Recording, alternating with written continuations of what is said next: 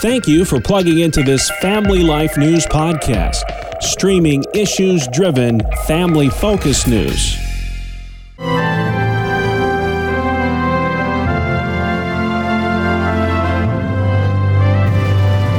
This is Faith Under Fire. Each Thursday on Family Life, we give voice to religious battlegrounds in this nation. I'm your host, Tracy Lynn. With us today, Jordan Pratt, Senior Counsel with First Liberty Institute. Following the June ruling on concealed carry firearms by the Supreme Court, New York state lawmakers tightened restrictions. Would you explain both the ruling, the state laws, and the injunction for us? I'd be happy to. I think there's actually two Supreme Court rulings that are directly relevant here. The first was back during COVID-19. The state of New York imposed really restrictive occupancy restrictions on houses of worship that it did not impose on businesses where secular activities were happening. Yeah. And the Supreme Court said, you can't do that. That is a violation of the First Amendment because it discriminates against houses of worship. And then you fast forward another year or two, and we get the ruling that you just asked about, which is the Bruen decision, in which the Supreme Court of the United States held that New York had violated the Second Amendment because it imposed really harsh and onerous restrictions on ordinary citizens who wanted to carry firearms for self-defense. And it did so in a way that wasn't consistent with any national historical tradition, that it was really just sort of an outlier policy. What New York had done is it said, look, in order to carry a firearm, you have to get a license.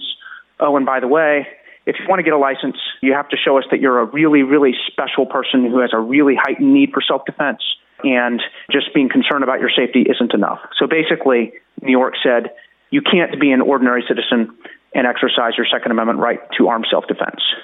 Fast forward 7 days after that decision came out, the state of New York responded with a whole series of gun control measures, but one of which is the one that's the focus of our suit. It said that no one can concealed carry a firearm at a house of worship.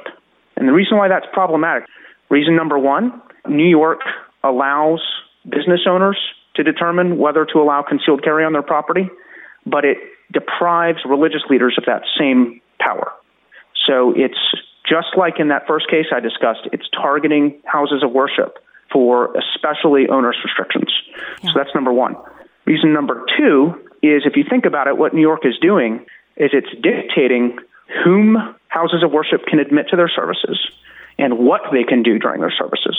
And of course, that strikes at the very core of religious freedom. Houses of worship pretty much choose for themselves, right, what they do during their worship services, and the government isn't supposed to intrude. And then the third reason why this is all problematic is that at no point in our nation's history has any state ever categorically banned armed self-defense in houses of worship. And in fact, it's quite the opposite. At the time of the founding of our country, there were many states that actually required carry at houses of worship, presumably as like a readiness measure, sure, to maintain peace. So what we have is a triple constitutional violation, and we have the state telling religious adherents that they have to pick between worship and self-defense, that they have to pick between their First Amendment rights and their Second Amendment rights. That is unconstitutional at least 3 times over, and it completely ignores at least 2 cases that New York has lost before the Supreme Court. Wow. Jordan, thank you for making that so clear to us. I know one of the plaintiffs for the injunction against New York State was a church in Horseheads, New York, which is in our listening area. That's right. His Tabernacle Church and its head pastor, Michael Spencer, are the clients that we're representing in suing over this New York law. So the seesaw over these laws continues. On November 7th, a judge issued an injunction allowing concealed carry. But on November 15th, just this week, a 3-judge panel with the U.S. Court of Appeals for the Second Circuit moved to reinstate the provisions of New York's concealed carry law. You're correct. At least 2 federal courts have enjoined various aspects of the recent gun control legislation in New York, one of which is in the Western District of New York, and it granted a preliminary injunction on Second Amendment claims only. And that preliminary injunction had been appealed. Given just how proud the state officials seemed of this new law, it was not surprising to me that the state vigorously contests these cases.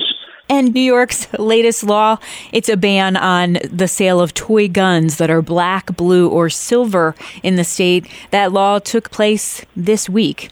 It's funny, I'm sympathetic to state lawyers. I actually used to be one. I was a deputy solicitor general for the state of Florida, and my job all day, every day was defending state law against legal challenges. So I get it. I am often able to see at least the legitimacy of the argument on the other side. But when it comes to this place of worship concealed carry ban, I really just don't know what the state was thinking. I think that this is clearly in contravention of binding precedent from the Supreme Court against the state of New York in particular.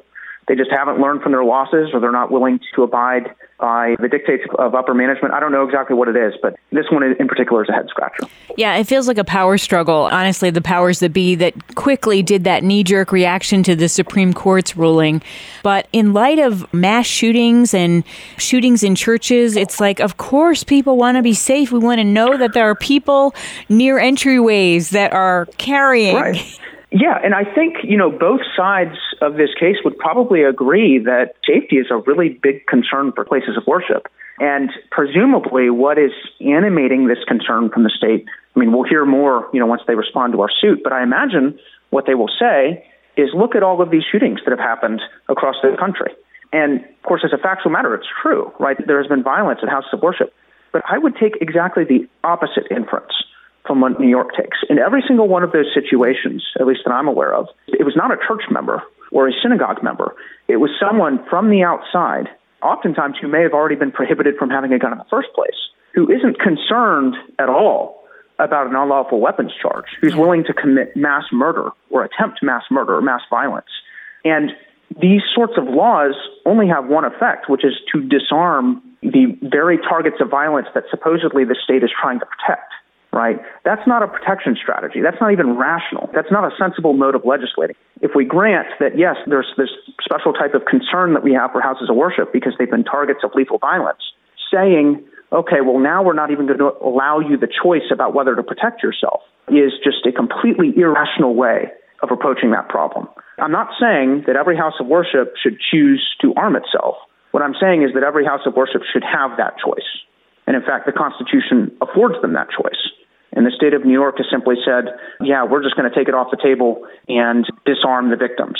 No other jurisdiction, including the District of Columbia, handles this issue like New York does. New York truly stands alone. And I think they're really putting themselves out there. Jordan, do you have any recommendations for listeners moving forward in an effort to protect our Second Amendment rights in a state like New York? Well, the first recommendation that I have is don't be afraid to stand on your rights. And if you see something, say something, right? First Liberty Institute is here to vindicate the religious liberty of people of all faiths.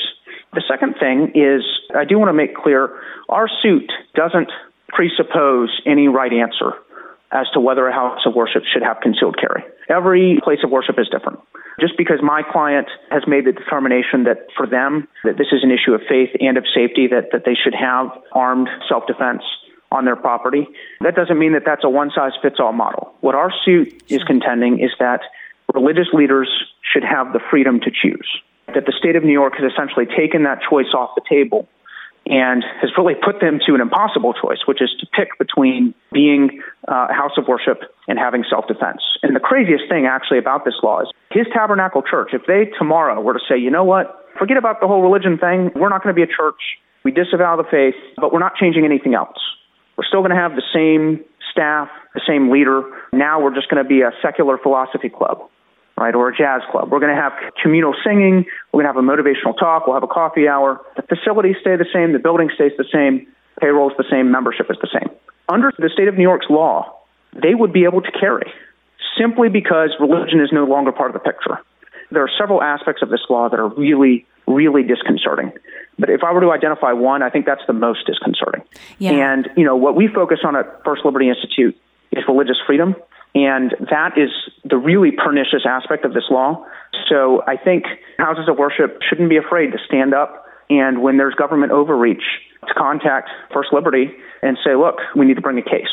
And I'm glad that His Tabernacle Church did that. Yeah, absolutely. Thank you again. And where can we learn more about First Liberty and the cases that you're working on? You can go to firstliberty.org, and we have a lot of information about our cases and the kind of work that we do. That's Jordan Pratt with First Liberty Institute. I'm Tracy Lynn, Family Life News.